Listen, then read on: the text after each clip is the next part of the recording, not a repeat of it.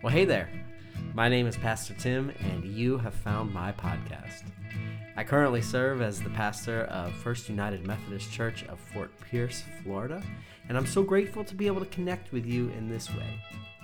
This podcast is a collection of my sermons and teachings that I hope you will use to deepen and strengthen your connection with Jesus Christ so that you might go and transform the world around you. So kick back, relax, and enjoy this week's episode.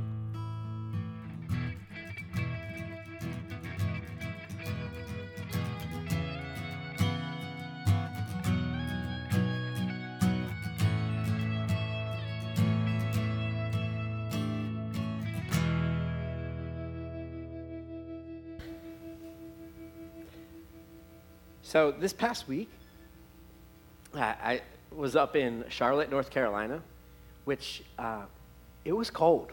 It was like in the 40s, you know? I got to wear a jacket with fuzz inside of it and be comfortable. I kind of liked it, but I also kind of liked not wearing it when I got off the plane back in West Palm Beach, Florida. So there's that, you know? But anyway, I was there for a conference called the National Gathering of Fresh Expressions United Methodist, which is a fancy way of saying a place where people who are unsatisfied with the status quo of the American church can come and talk about how unsatisfied they are and what we are going to do about it.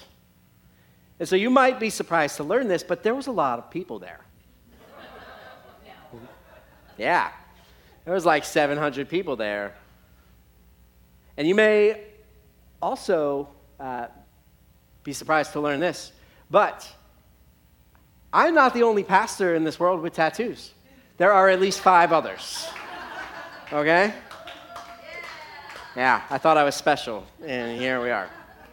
So, what I heard there, was a lot of hope, but also a sobering reminder that the time is now for the church to embrace new ways of engaging the world around it.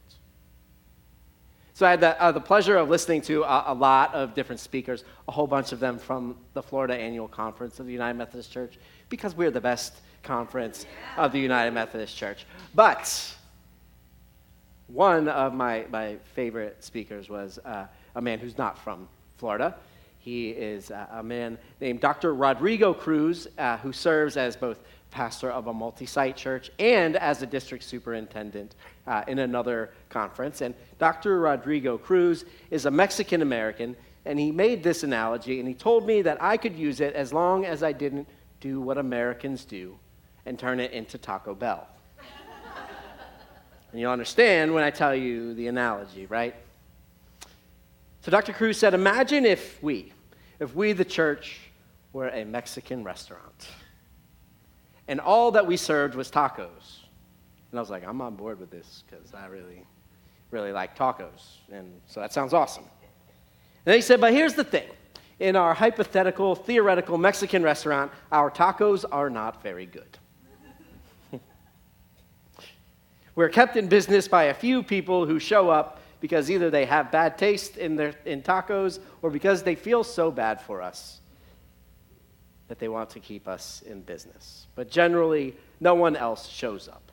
From time to time, an out-of-towner will drive by and stop in. But no one else comes because the whole town knows that it's not worth coming to our Mexican restaurant. And it's not that they don't want tacos. It's not that they don't like tacos. They love tacos. They think about tacos all day. But here's the thing. The whole city would rather go hungry than come and have tacos with us. And that is the reality of the church in America right now. The world doesn't hate God as much as you think. The world doesn't hate God as much as the world would like you to believe. But the world would rather go hungry than eat the tacos that they think that we sell here. They would rather live in ignorance of the good gift that we have than come and risk being disappointed once again. And that's a really sad reality, but it's not a reality that is incurable. It's a reality that we simply need to acknowledge so that we can give ourselves the space that we need to dream about and to take action towards who the church can be in the future. It's an invitation to revisit the recipe. And part of the reason that people don't want to be a part of the church is because they believe that the words exclusive and church are synonymous. And here's the deal. That's not supposed to be true. But often it is. The church is supposed to be inclusive. The church is supposed to be a place where every single person who wants to know God gets a chance to know God. And I believe that we realize this reality here at First Church. And that's why we have adopted this final core value of unwavering inclusivity. And so if you're just tuning in, you're visiting us, you're like, what the heck is this guy talking about with values? We're at the very last, the sixth sermon in a sermon series called This Is Us, where we're looking at who we are and a new strategic plan that we have. See, we have a mission of flooding the Treasure Coast with the transformational love of Jesus. And we have a vision that we will create, equip, and mobilize 610 disciples by 2030 so that heaven and earth collide on the Treasure Coast. And we are going to accomplish living out that mission and making that vision come to fruition by living out our core values, which are passionate worship, faithful development, radical generosity, missional outreach, and finally, unwavering inclusivity. Now, inclusivity is a bit of a loaded term in our society right now, right? Some people love it, some people not so much. And it's all because the conversations that typically happen around this word happen in the political realm or in other realms that aren't the Jesus realm, right? And so what I need you to do is for the next 20 minutes, drop all of your baggage, all of your preconceptions about the word inclusive, and let me tell you what it really means. What your Bible says it means, what, I don't know, Jesus says that it means, and what it looks like for us to maybe actually live that out. And so to be inclusive means to be a safe space. It means that barriers that separate us from being the community that God created human beings to be no longer exist. It means that all people are able to find a home here if they so choose to make here their home. It means that we become more like the vision that God has for this world. And so, at the very end of your Bible, we get a vision of God's ultimate plan for humanity. This is the book of Revelation, chapter 7, verses 9 and 10. It says, "After this I looked, and there was a great multitude that no one could count, from every nation, from all tribes and peoples and languages. They were standing before the throne and before the Lamb, robed in white with palm branches in their hands. And they cried out in a loud voice, saying, 'Salvation belongs to our God, who is seated on the throne, and to the Lamb.'" And so this is the Apostle John writing the book of Revelation. And what is happening is he's having the veil between that which is seen and that which is unseen torn down. Revelation is called Revelation because it reveals to the biblical author what is going on in the spiritual realm, also known as what's going on in heaven. And this is what he sees: an unfathomable multitude of people from every walk of life, from every nook and cranny of the earth, every language standing at the throne of Jesus together, proclaiming his lordship. It doesn't say that they all look the same. It doesn't say that they all speak the same language. It simply says that they are there in solidarity, worshiping God together. They are different.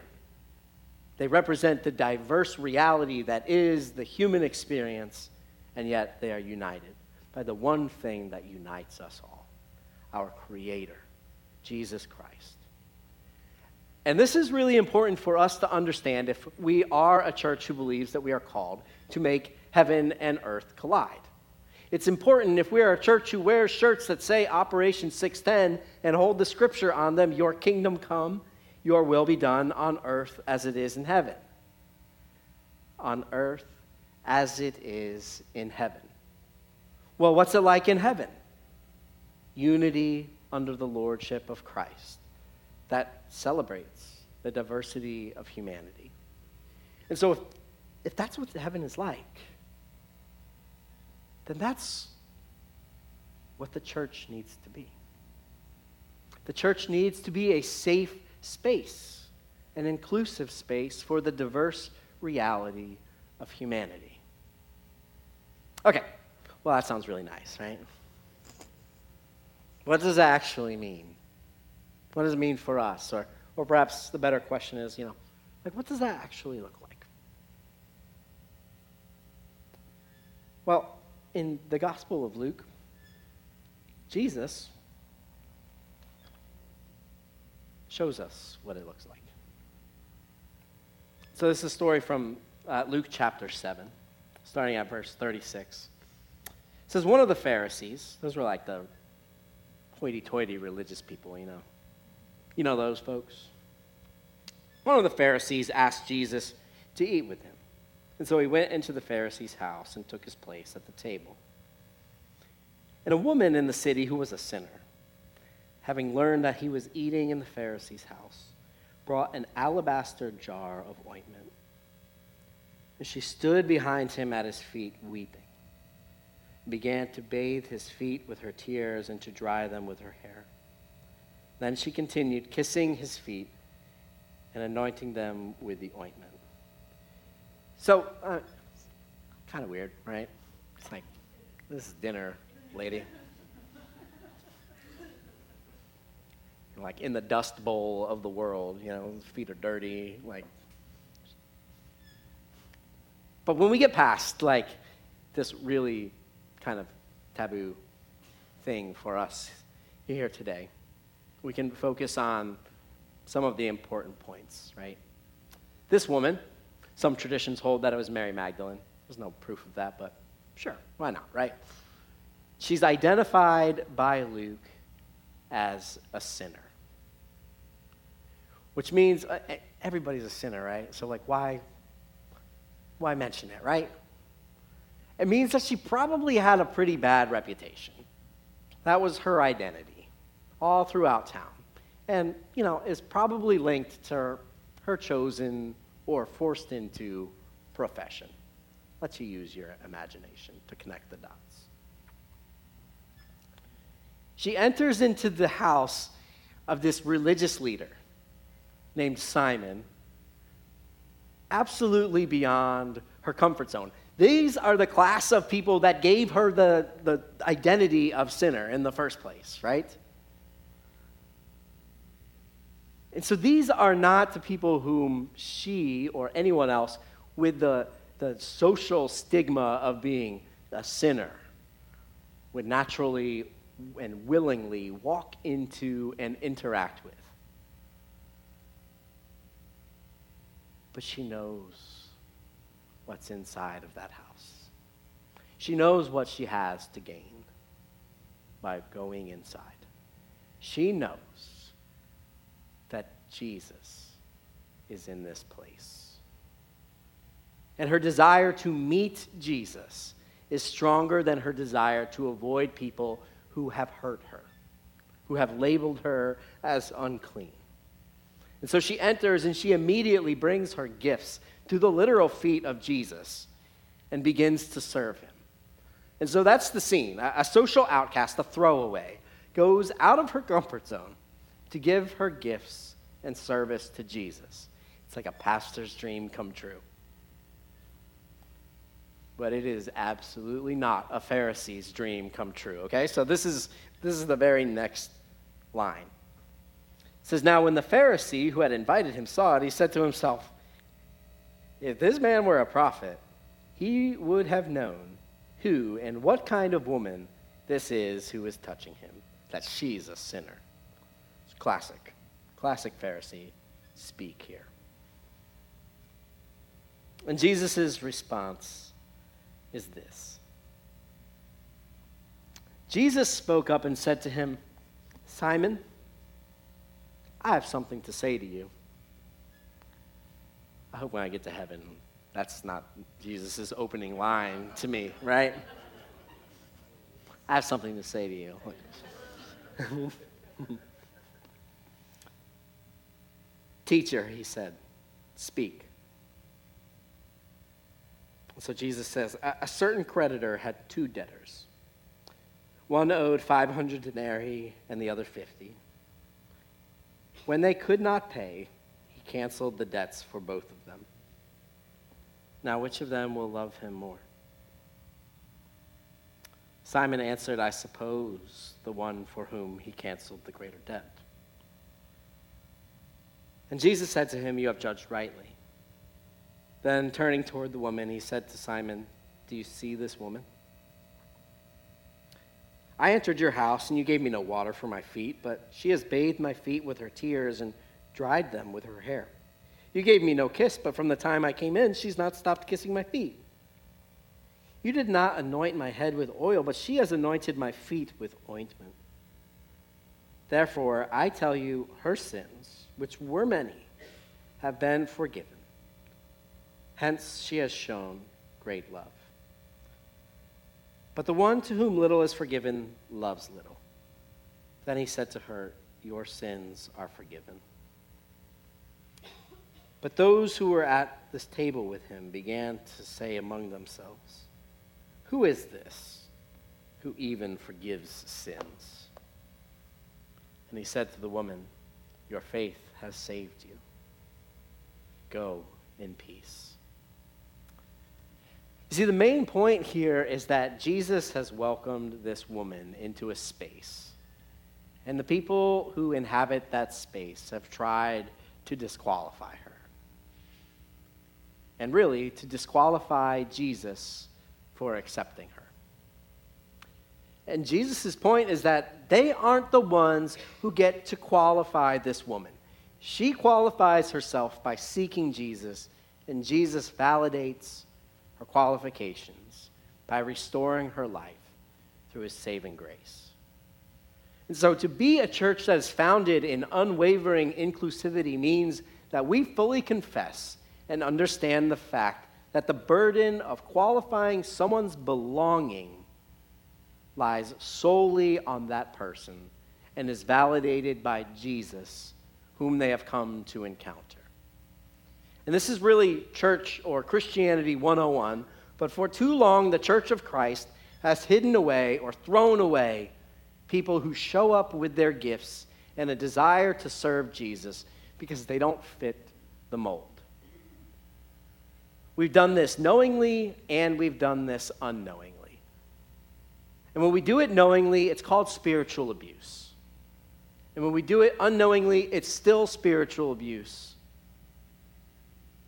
It's sin. Institutional sin.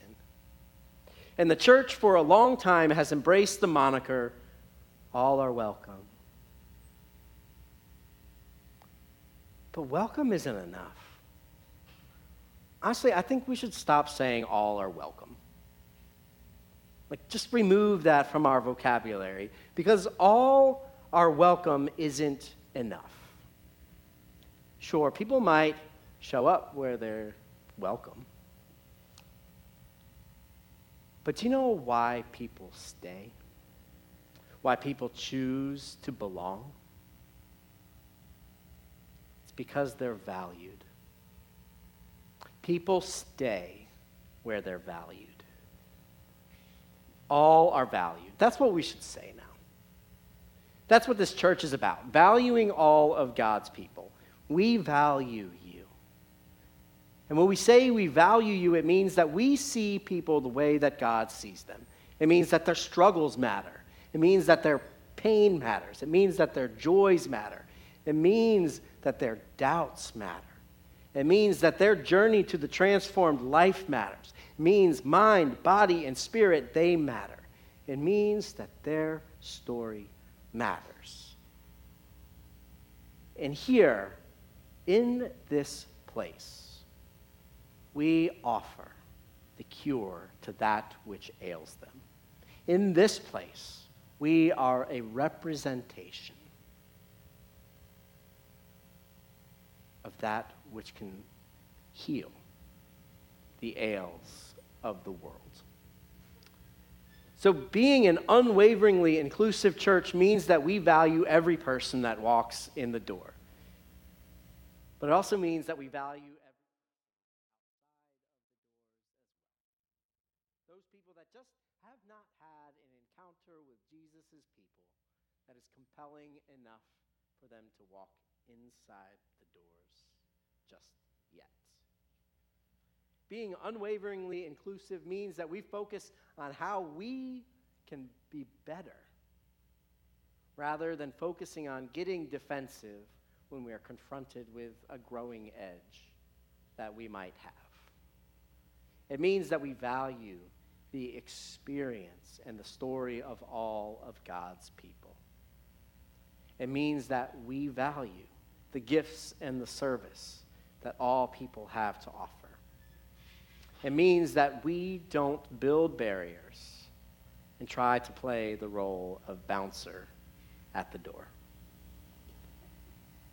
It means that we listen to the people and become open to changing the recipe until we're known as the place that feeds the whole city. It means that when we say all, we actually, literally mean all. It means that heaven and earth look a little bit more alike here on the corner of Orange, 7th, and Avenue A.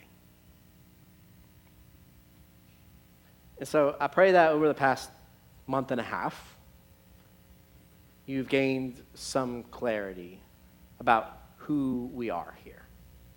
I hope that if you've been here for a while, that you've been stretched and challenged a little bit.